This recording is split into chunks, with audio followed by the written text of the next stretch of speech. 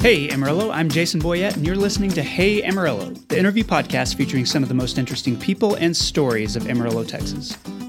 As part of this podcast partnership with Brick and Elm Magazine, I want to give a podcast shout out to Jack Light of DJ Entertainment Amarillo and Sad Monkey Hall, both of which are businesses highlighted in the special bridal section of our January-February magazine. So you can read the free e-edition of Brick and Elm at brickandelm.com, courtesy of Northwest Physicians Group, and you can see some of the other businesses. Today's guest is Sonja Gross. Sonja is originally from Georgia, but ended up in Amarillo because of a very early online dating situation, like AOL early, which she talks about in this interview. And that led to a lengthy local career in communications. She worked at the Amarillo Globe News. She was marketing director at the Amarillo Club.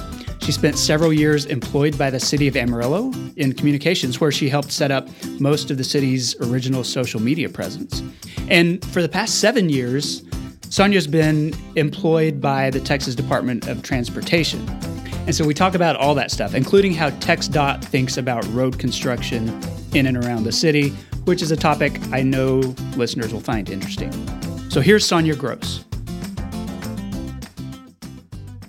Sonja Gross, welcome to the Hey Amarillo podcast. Thanks for being here. Thanks for having me. I know that we've known each other for several years, and I've known that you would be a good guest. And so I want to start with you the same way I start with everybody else, and that's just to ask, why are you in Amarillo? So what brought you to this area in the first place? Well, my husband is a native Texan. He had gone to WT and had grandparents down in Canyon, but I held him hostage in Georgia, where I lived most of my life for 7 years. And the entire time, all he did was complain about Georgia and tell me how much better Texas was in every aspect of your daily life. So I was working at a hospital in the communications department, marketing department, and it was a job that after 3 years was going to put me from being employed at the hospital to being incarcerated, I guess is the word I'm looking for. Incarcerated at the hospital. So it was time for a change. Okay. And so I pulled over the side of the road one night. I called information, if anyone remembers 411, and they gave me the phone numbers to every television station, newspaper, and radio station in Amarillo. And I made a few phone calls, had some hot leads, and after working up the nerve, 3 days later, I sat my husband down and asked him how he felt about moving back to Texas. Really? And he was all for it. And so here we are, 18 years later. Okay. Did you grow up in Georgia? I did. I'm originally from Iowa, but when I was 7, my parents moved their family of 4 down to Georgia. My parents started a janitorial supply business in Atlanta that was very successful for a number of years. And they're both gone now, as is the cleaning company, because none of us wanted anything to do with that. And so I lived in Georgia for 30 years, graduate of the University of Georgia. Go Dogs! Okay. And got to Texas as fast as I could. How did you and your husband meet, if he was from here? Oh my gosh. So we're the original online dating story. Really? Okay. I mean, before there were dating websites, we were the thing. And it happened quite by accident. A friend of mine saw that he came over to help get a cat back in the house for me. And he saw my computer and was like, "What do you use your computer for?"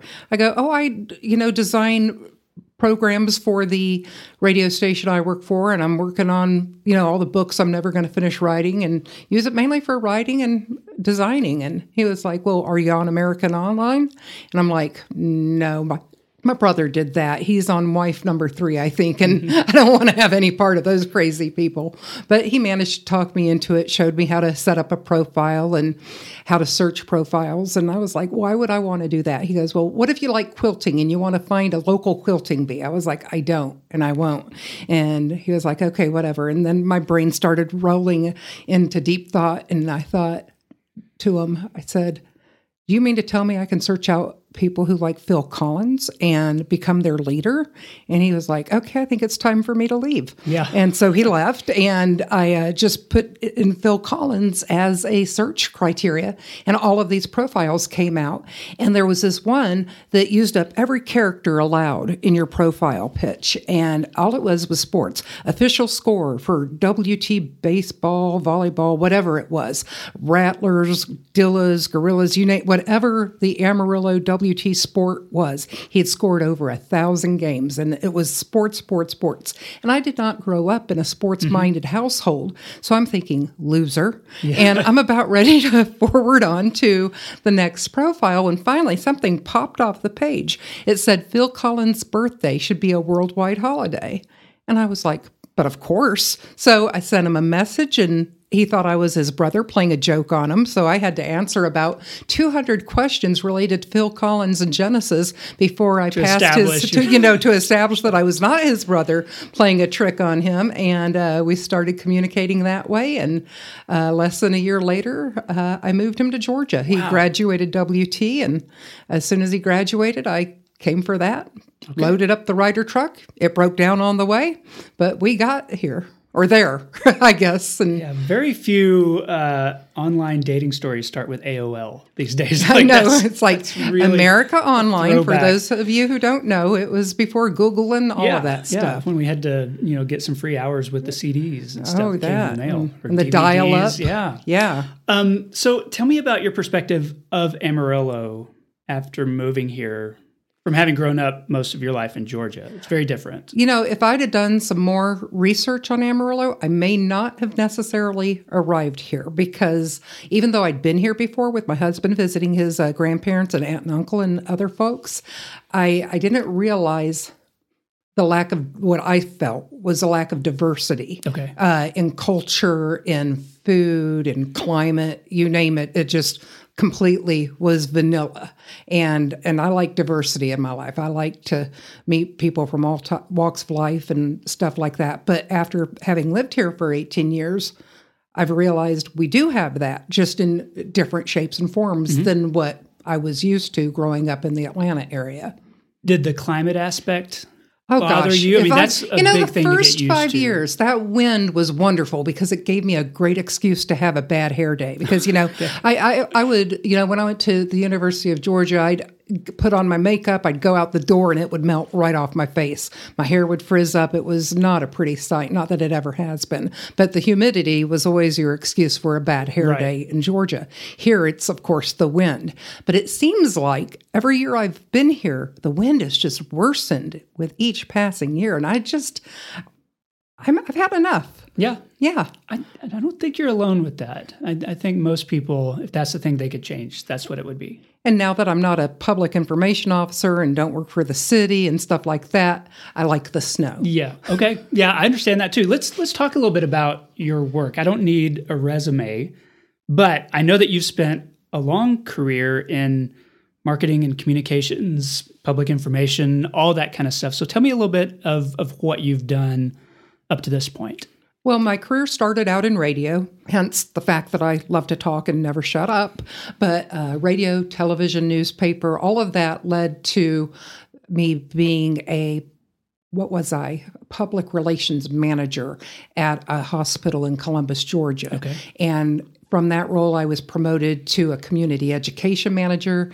They dissolved that staff and then somewhat promoted me to a new position they created. I was publications manager, but I was still doing PR and community relations and all of the publications instead of just a handful of them. Right.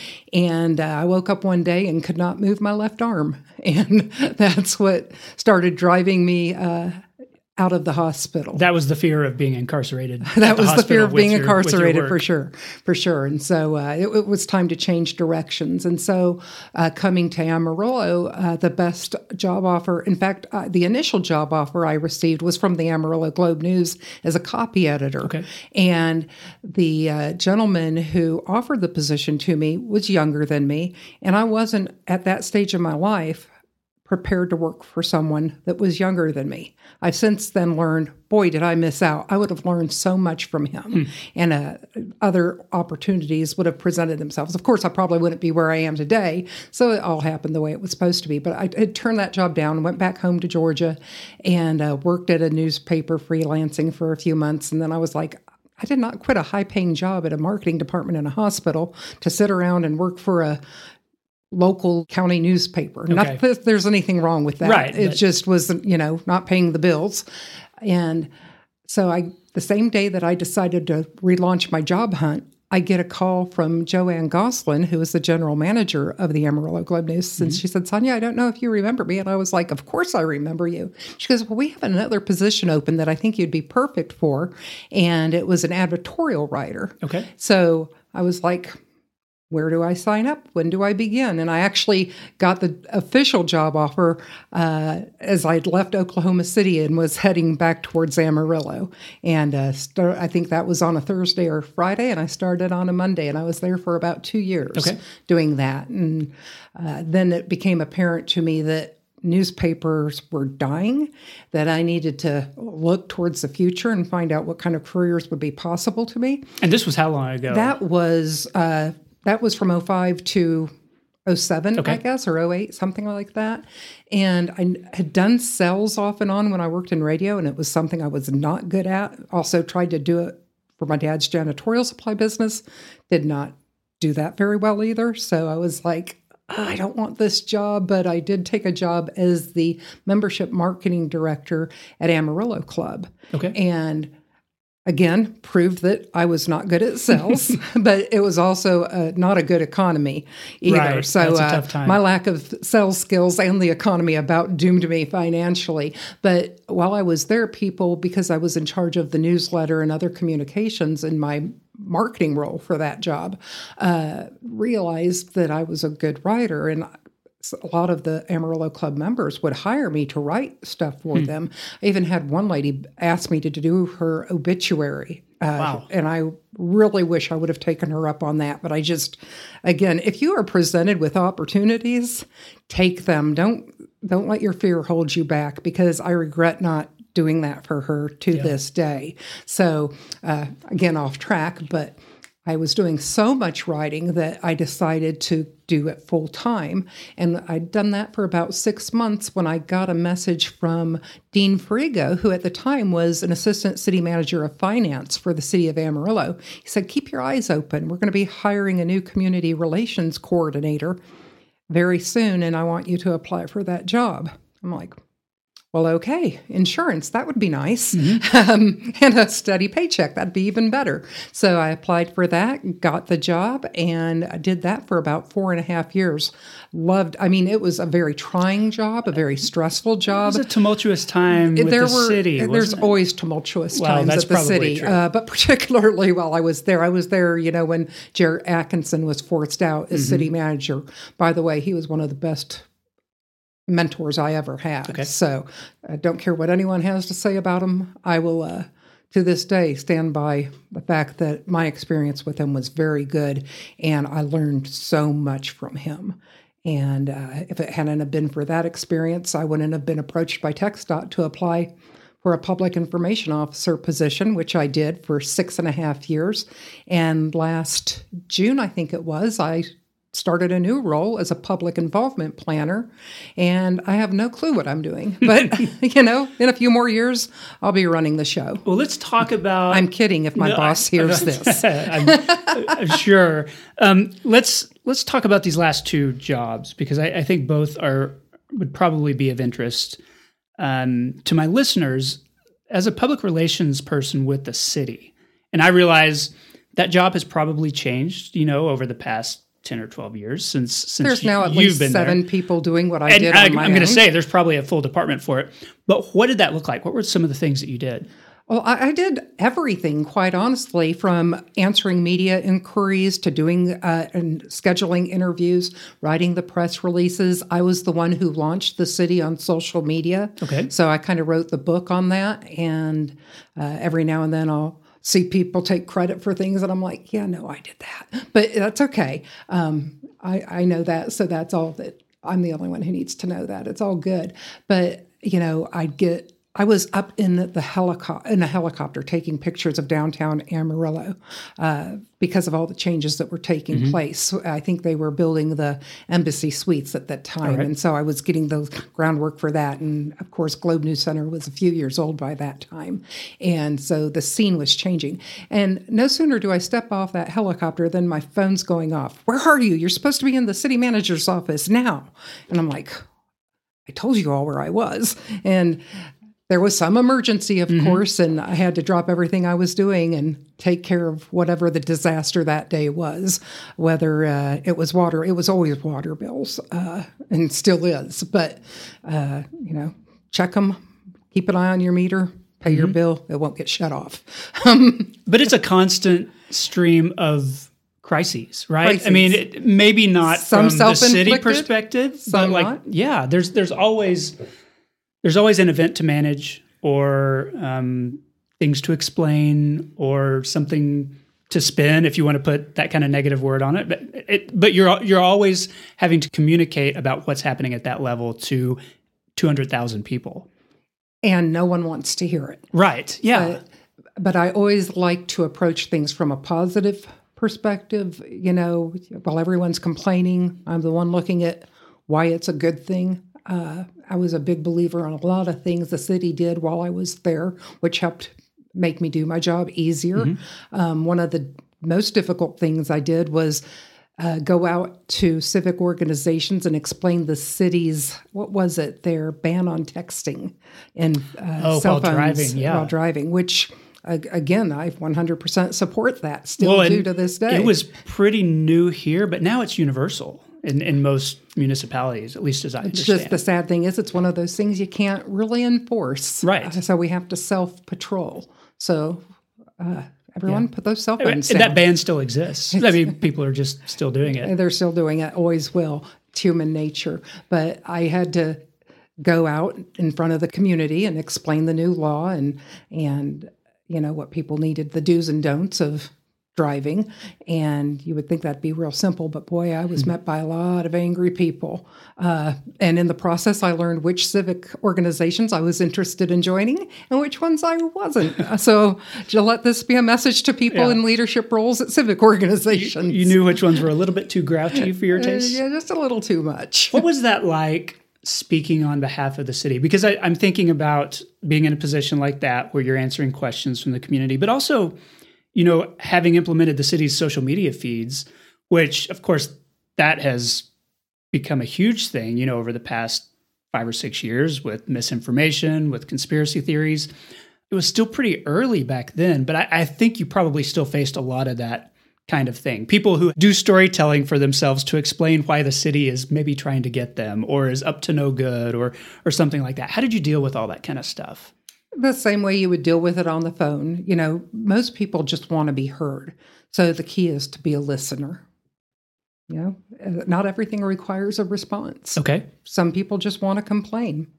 And I noticed on a TxDOT social media post today, it was a very positive post. It was about some safety enhancements TxDOT was making. And the very first comment was a very lengthy paragraph about, when are y'all going to enforce this and enforce that? Well, TxDOT is not an enforcement agency. Right. So I just, it's like, okay, I'm going to put my citizen's cap on here and say, that's a question for your law enforcement agency, and then I put a little icon of or an emoji of a police car and went about my business. And the person who replaced me as PIO at TxDOT, he sent me a thank you. He goes, "We are not an enforcement agency." I was like, I know. Just so it's okay. People don't realize that. And so we have to explain it to them. But that's one of the hard parts, I think, of whether it's with TxDOT or with the city, is you have to allow people to vent. Yes. And people like me and probably like you, I want people to be correct. I want people to have the right information. And so sometimes it's hard to not just jump in and argue against them and say, this is why you're wrong. Here's the truth. Just sitting and listening can be a struggle.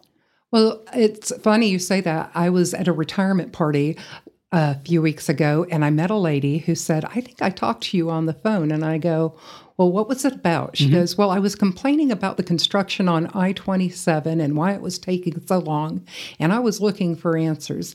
And she goes, "I think it was you." She goes, "The response to me was, well, I drive that road every day too, and I'm frustrated as well, but the end product's going to be," and I was like, "Yeah, you talked to me. I remember that conversation, and that sounds exactly like something I would say." And she goes, "After you told me that you drive the road every day and you understand, there was nothing left for me to say." She was like, I can't complain to somebody who gets it. So sometimes it's about connecting, understanding. You've really, again, listening, hearing people, understanding their frustrations. But, when they take it to the next level and start attacking you personally, you just are like, there have been times when I've had to tell people, when you're ready to talk to me in a civil manner, Right. You're welcome to call back.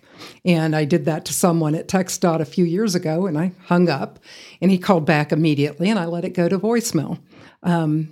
You know who you are? I've got that message saved and recorded, and your number has been banned from TxDOT. Maybe that person is listening to this podcast. Hopefully they're not. Hopefully they're in a cave somewhere. But before we move on from the employment with the city, I'm interested in what you learned about Amarillo people working in that capacity. Because you had moved here from someplace else. You weren't new to the city, but to have a transplant all of a sudden having that sort of responsibility in communicating with the public, what did it teach you about the people here?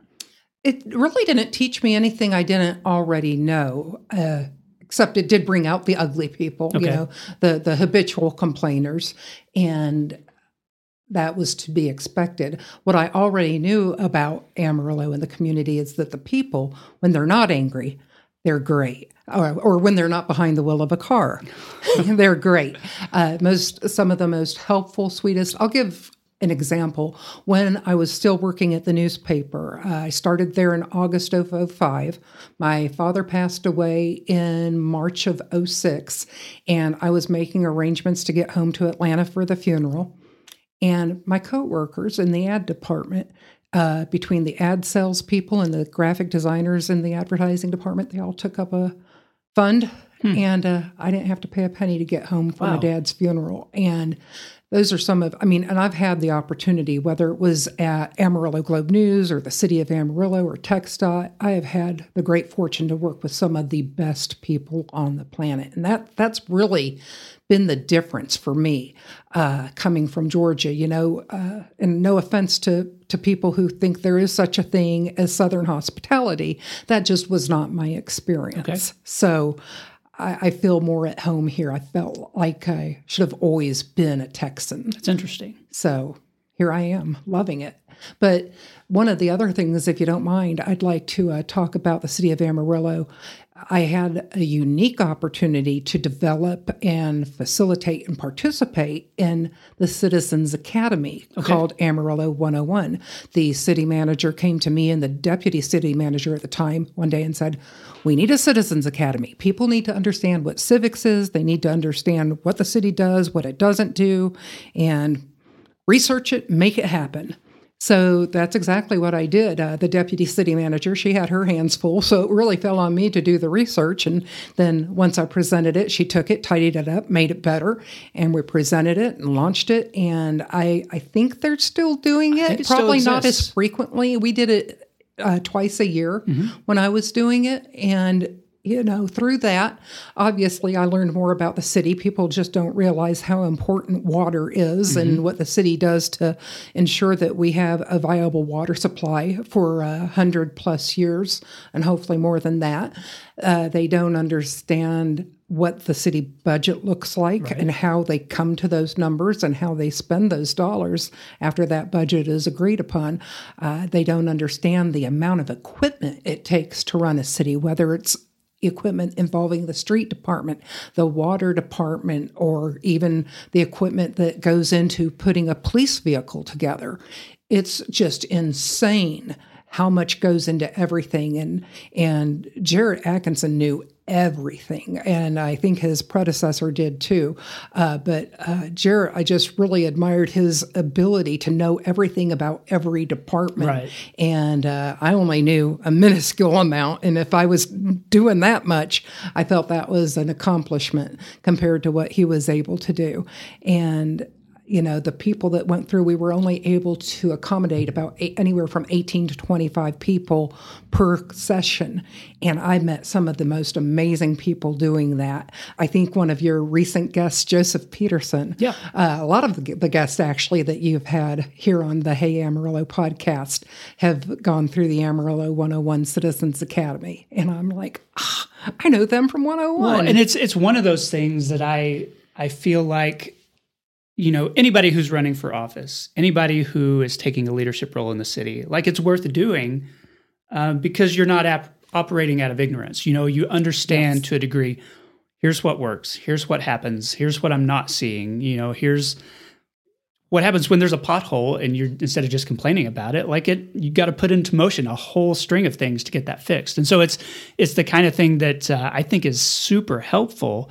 I almost wish that it was bigger than it is now, that more people could go through it. Oh, definitely. But realistically, that's not feasible. But it is a great program. And as the city hopefully continues to offer that program, whether you're thinking of running for office or you're just someone in your cave minding your own business, like I've become, do it, because you'll have a much better appreciation and understanding. And so when you do go to argue against something, you'll understand what it is you're arguing for or against. Let's talk about the TxDOT side of your career. We have? No, I'm kidding. I feel like that's one of those things that listeners will find interesting and might know the least about, because TxDOT, is roads, and people love to talk about roads or complain about roads. And it's not. People with the city probably complain about TxDOT, just like, people are complaining about the city. And so talk to me about what you do and maybe how you've come to understand the role that TxDOT plays. TxDOT plays a very large role, but people don't understand. And I had enough knowledge to be dangerous when I worked at the city, but I didn't really see the big picture until I went to work for TxDOT. Obviously, I knew what roads the city was responsible for, and when a reporter would call and want an interview on X, Y, and Z, I knew whether or not to hand it over to my street department or to send them over to TxDOT. Right, because not every road in the city limits is the responsibility of the city. A state road is going to be your interstates, your state highways, your farm to market roads, your ranch to market roads, the loop, obviously. So all the main corridors that are state or federally funded are going to be managed by TxDOT. They're going to be built and maintained by TxDOT. So when it comes to snow response, there's a certain tier that we work in, and the city works the same way. They work in tiers. What gets plowed first? The major arterials, the roads that will go to the hospitals. So your neighborhood is going to be the last thing that gets plowed, if at all. So I remember when I worked at the city, when are you all going to come plow my alley? Well, we're not. Well, what are my taxpayer dollars going to make towards? Sure Coulter is open right now. Well, do you want to get out of your driveway, or do you want an ambulance to be able to take you to the hospital? So not to be a smart aleck about it, but I guess I kind of am. I mean, those are the things that people don't understand. They're looking only at the thing immediate to them and not thinking, okay, here's this larger situation. I do that too. And I'll go over a pothole or something, and I know whether or not to curse the city or TxDOT, and the entire time I worked for the city, I'd be going down I-27, darn you, TxDOT, darn you. And then when I came to TxDOT, I'd be going down I-27, darn you, TxDOT, darn you.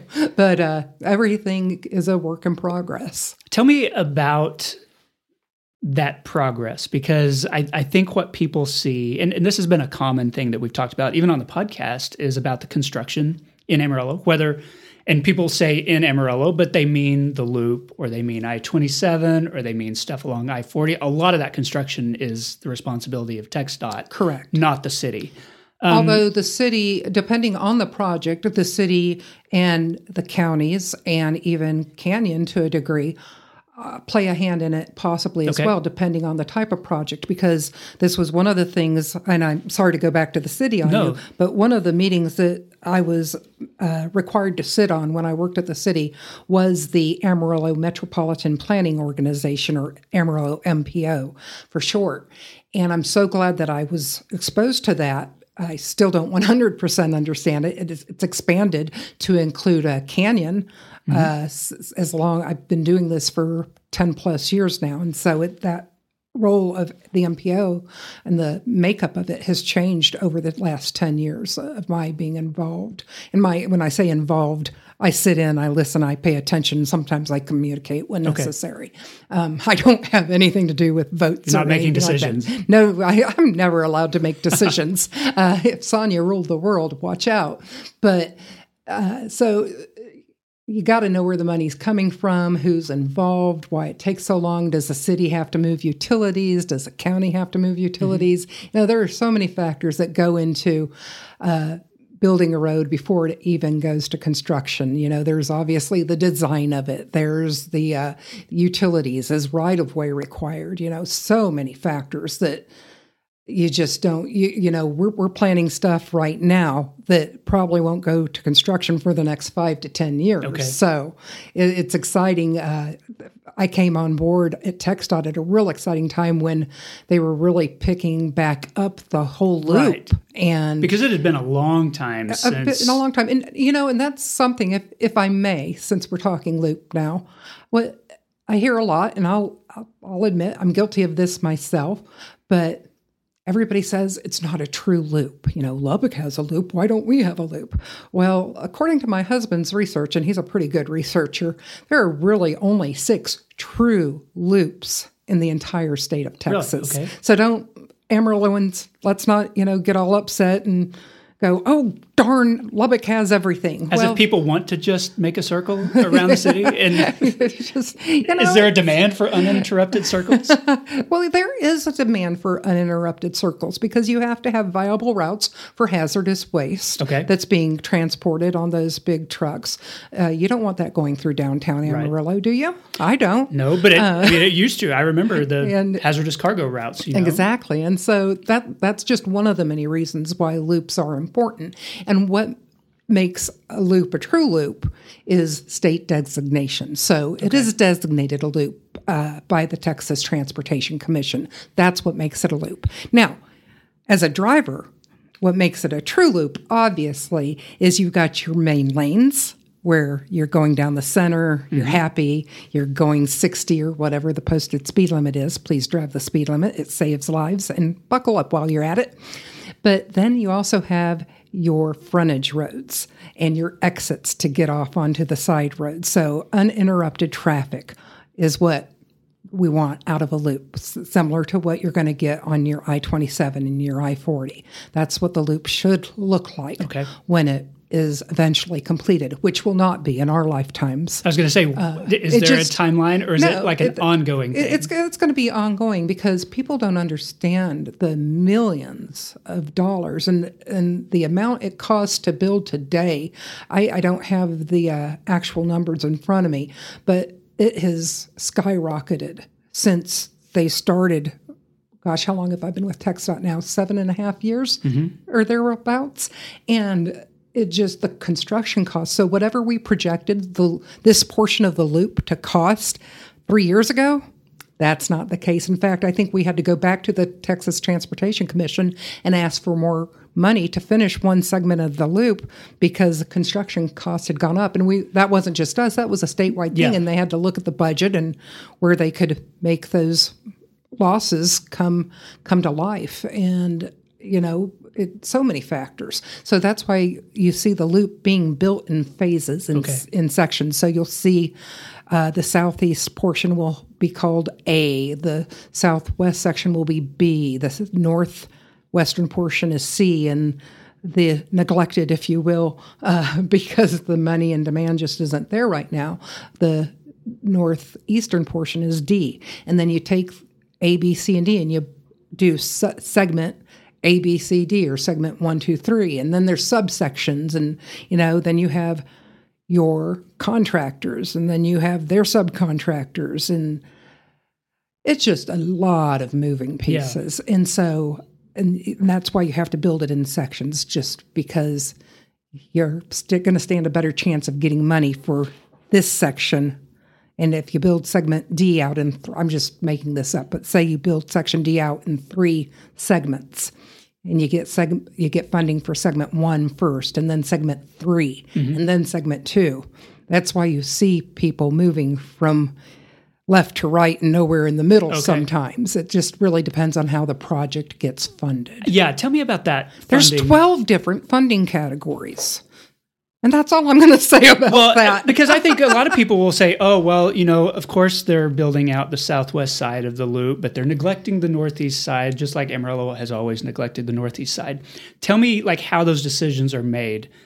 This segment is what we're going to prioritize. Is it based on demand? Is it based on number of drivers? Is it a population thing? I mean, how does that funding get determined? It's a number of factors, but I think I can safely say that while you're seeing the west portion being done, before you see anything on the northeast side, that's going to be our best viable route to move that hazardous material and vehicles that are over the height and weight limits that we allow on our roadways. So you've got to have a safe place to divert those, and that's the most logical path.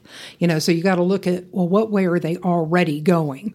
Okay, so this is where we need to build. They weren't going in the northeast side. Right. They were going on the other side of the loop. And that goes back to the conspiracy theorists who are always going to say, well, they're just going where all the money is, and the biggest houses are in southwest Amarillo, and so they're going to get nicer roads before we give nice roads to everybody else. And that's not how the funding works. Feelings are one thing, and I totally understand, and feelings are valid, but so are facts. Mm-hmm. And so you have to look at not so much the demographics. We only look at demographics when it comes to what I do now, and that's the public involvement.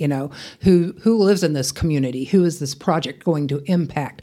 Is English their primary language? Is there a deaf community there? Are we going to need sign language folks there? Are we going to need Spanish interpreters there? Stuff of that nature. That's more what I'm into now, helping look at. And I support 5 different districts now, including the Amarillo district. And we look at a number of different factors of where are we going to have that public meeting at to introduce this project to the public. How are they going to get there? Do we need to provide transportation? Mm-hmm. Just a number of different factors go into making those decisions. Is it handicap accessible? We have to be very diligent to offer everybody an opportunity to see what TxDOT wants to accomplish and how. And I can't tell you how many times I've seen public feedback lead to changes in design. Really? Okay. Because they know that property better than we do. They know where those rare chances when it rains where it's going to pull up. So, so we've had to change where culverts have gone or driveway access goes and stuff of that nature. And the public input is paramount in having a successful project. The last thing I wanted to ask related to that, into this area, is it strikes me that as a TxDOT employee, and you mentioned this, you become more aware of the roads or of driving than you might have been otherwise. And we talk about driving a lot in Amarillo. We're very much a car culture. Has it changed the way you think about the city, the layout of the city, how to get around in the city, your employment with TxDOT? Not necessarily, because one of the things I've always appreciated about Amarillo since day one was the ability to get to anywhere you want to go in a multitude of ways. Okay.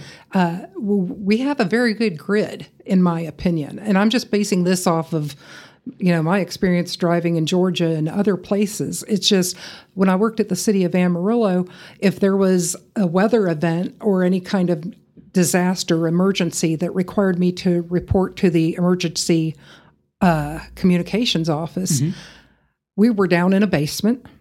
It was, we had TVs and stuff like that, but there were no windows to get a good view of what was going on.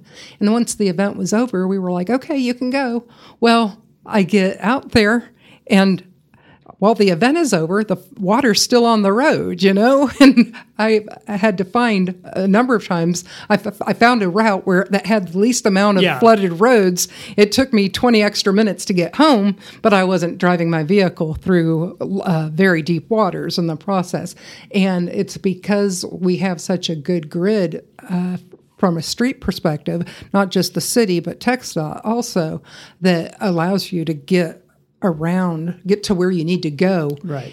Like there were a number of ways I could have come here today, but I went the way Siri told me after I, told her that was the wrong way. The last thing I wanted to ask is just, you moved here, but you stayed here. You have found a way to continue to be part of the life of the city, to continue to find fulfilling work. Why have you stayed in Amarillo? Why not? The people are awesome. And, I like to get away. I like to travel. And so we go to Albuquerque quite often. If we want to, we could go to Oklahoma City, but it's a little too hot over there. And, too much humidity. And that's coming from a girl that grew up in Georgia. You left that behind. It's funny. My skin misses the humidity. My hair and lungs do not. All right. But that's how that goes. But the people are what keep me here. Everybody is just so nice, so wonderful. I'll never forget. I was out of town when, I don't know if it was a tornado or a severe thunderstorm. Something went through our neighborhood. And all my girlfriends checked on my husband. And I guess I should say all my husband's girlfriends checked on him to make sure he was okay, because everybody was watching the weather and, Wade lives there. And, it just was very interesting. I'm like, he's got people looking after him. Yeah. I don't have to worry. But don't worry. I still called. I checked on him. I probably wasn't as quick to the phone as the other girls were, but, I'm like, yeah, it's all right. This week's episode is supported by Wick Realty. I recorded every interview over the past couple of years in my home studio, including this one. My family and I love our house, and we love our neighborhood, and we're here because Wick Realty helped us sell our previous home and buy this one several years ago. Wick is invested in seeing Amarillo flourish economically and socially for all groups of people. So if you're buying or selling, if you're building, if you're looking for investment property, or even if you're a first-time homeowner, talk to Katie Wick or one of her outstanding agents. That's wickrealty.com, W-I-E-C-K. Okay, I'm back with Sonja Gross. Sonja, this is the part of the show I call 8 Straight. 8 Straight is sponsored every week by Panhandle Plains Historical Museum in Canyon. It's the largest history museum in Texas, and its collection includes a lot of classic and historic vehicles, including a 1903 Ford Model A Runabout, which was vehicle number 28 out of only 1,708 ever produced. It's the oldest assembly line vehicle in the world. You can see it at the museum. Learn more at panhandleplains.org. Okay, first question. When you think of Amarillo 10 years from now, and I know you're probably thinking in that direction because you said you're always about 10 years out in planning. Right. But what do you hope for? I hope for more industry, more business, more jobs, more good paying jobs, jobs that offer opportunities that will help keep our younger people here. Okay. Other than wind, which we discussed, what does this area have too much of? I don't know if you can have too much of anything. I like all the things, too much of. Seems like there are too many coffee shops, but there's plenty of them and they're always busy, so there's not too many coffee shops. I'm going to have to do a hard pass on that one. Okay, just hard pass. Not too much construction, though, because you're happy about the road construction. There's always the right amount of construction. Yeah. And I would just say to anyone that's frustrated by it, know that it's serving a purpose that's going to benefit all of us in the end. I appreciate having you as a guest who is going to say that right now we have the perfect amount of construction, and we always will have the perfect amount of construction. Because they're only doing it if it's needed. Well, if it's not only if it's needed, but it also has to be funded. Okay. There are plenty of projects out there that we still need. All right. There's just not funding for them. So maybe 10 years from now, I want to see more construction. Okay. What does this area not have enough of? It doesn't have enough employees willing to keep chain restaurants here. I'm a big lover of the local restaurants, but, having grown up in Atlanta, I'm a diehard Dunkin' Donuts, Panera Bread kind of gal. And when Fuddruckers came, I was so excited and I went there and I was so disappointed. It's really hard for Amarillo to keep good chain restaurants, successful chain restaurants that do well everywhere. Right. Until they get to Amarillo. So I forget what the question was now, I went off on a tangent. What we don't have enough of, but I think that is an interesting thing to think about because the problem with keeping those open may not always be demand. It may not always be operation, but just an employee base because we have such low unemployment numbers that it's hard to find people to work. This is true. So we need more people who are willing to work. Okay. What's one local nonprofit you personally appreciate? Oh, there's so many here. When I first moved here, I thought there's too many nonprofits in Amarillo, but it turns out it's just right. Okay. Could probably use more. The one that I personally support is the 100 Club of Amarillo. Right. That's an organization where you donate at least $100 every year. You get an annual membership, and those funds go to help support our law enforcement, firefighters, and other first responders in their times of crisis. Okay. What's your favorite local coffee shop? Speaking of the abundance of coffee shops we have. Oh, gosh, it's got to be, any place that has coffee, I love it. But I'm going to have to go with Cliffside. Okay. Because they always make me feel like I'm cool and hip and they're interested to see me, when if they really knew me, they'd probably just brush me off. But keep up that friendly service and I'll keep coming back. Is there a certain one that you go to? Well, I was really disappointed that the one that is now off of Western, inside that parking lot of a shopping center, that used to be 34th? in the parking lot of the shopping center where Drug Emporium is, because I go down 45th all the time. And so their relocation has made it hard for me to get to them. Okay. So come back to 45th or somewhere on 45th, because I will drive by you and I will buy coffee even if I don't need you. You have to drive by it and think about it in order to head there. Well, I work mostly from home now too, so that plays a role in it as well. What's your favorite local restaurant or food truck? Oh, gosh. I'm not a food truck fan. Don't ask me why. It's just not my thing. I don't get the craze, but I say that, but I've got a cousin who has one up in Iowa, actually. So go food trucks. Yeah. I'd probably eat at his. But our Iowa listener base will yes, I know. Happy to It'll expand exponentially after this airs.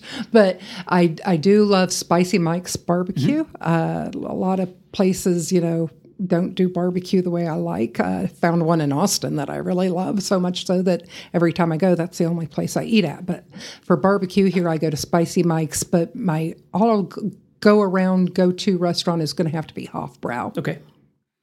Brow chips. Hofbrau, and that's both of those are great local restaurants locally. I love them all. We've got so many. That is one thing that's also kept me here, is the allure of all the locally owned and operated restaurants. We have so many.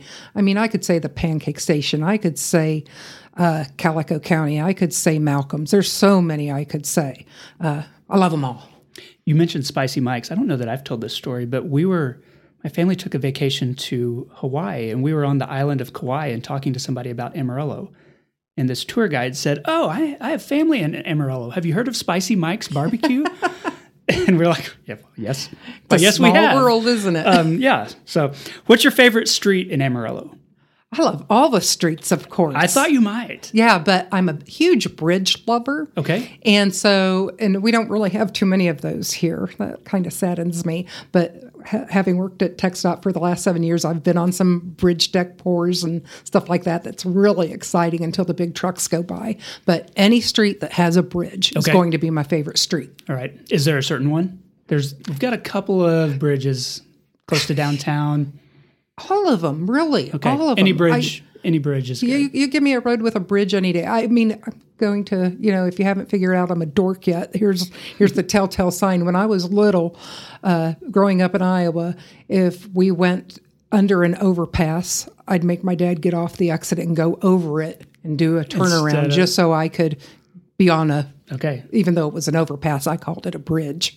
And your dad would do that for you? Oh, yeah. That's a good dad. Yeah. He was a truck driver at that time in his life and taught me how to drive. A lot of cursing going on there. But I've not hurt anyone yet. Okay. Well, when was the last time you visited Palo Duro Canyon? It's been too long. It's probably been about 5 years ago when my younger sister was visiting from the Atlanta area, and I took her down there, and she got to experience that. And it's fun to re-experience it through the eyes of someone who hasn't seen it before. Yeah, I think that's true. Okay, that concludes the 8 straight questions. I like to close by asking my guests to endorse something. So what's one thing you would like local people to know about or to experience? I want to endorse my husband. Okay. He is the most awesome human being on the planet. because he puts up with me. I always joke that wink, wink joke, that he's on all of my friends' prayer list because he has to put up with me. I'm trying to be charming today, but I'm not always. And he's the one who gets to see the uncharming side of me, and he puts up with that and still loves me through all of that. So I endorse him 100%. What's his name and where might people encounter him? Oh, that's a very easy question to answer. His name is Wade, and we share the same last name. Right. It's Gross, as in Gross National Product, or you. Take your preference there. And a lot of people already know him. He's become more famous than me. I was on TV a lot in my last 2 roles, and now I'm not. And so he's getting all the recognition because he is one of 2 public address announcers for the Amarillo Sod Poodles. He rotates that responsibility with Ed Montana. And he, within the last year, started being the public address announcer at West Texas A&M University, his alma mater, where he is currently doing basketball games. I think this next few weeks he'll be doing some softball if weather allows, maybe some other sports at WT. I know that they tried to get him for Amarillo College, but I think he was already committed to WT. So if you're out and about and you hear a voice where he's talking extra deep and sounding sexy, that's my husband. Okay. Now we know. Yeah. Sonja Gross, thank you so much for being on the podcast. Thank you for having me. And that concludes the episode. I want to say thanks again to Sonja for the interview, to Wick Realty and Panhandle Plains Historical Museum for supporting this podcast, and thanks to Angelina Marie for editing the show. Thank you especially for listening. Hey Amarillo exists on a weekly basis because of listeners like you and because of the local people who support it financially through patreon.com/HeyAmarillo. Hey Amarillo's executive producers include Patrick Burns, Katie Linger, Josh Wood, Jason Burr, Corey Burns, Cindy Graham, Wes Reeves, and Barbara and Jim Witten. This has been episode 340. My name is Jason Boyette, and I'll see you next week.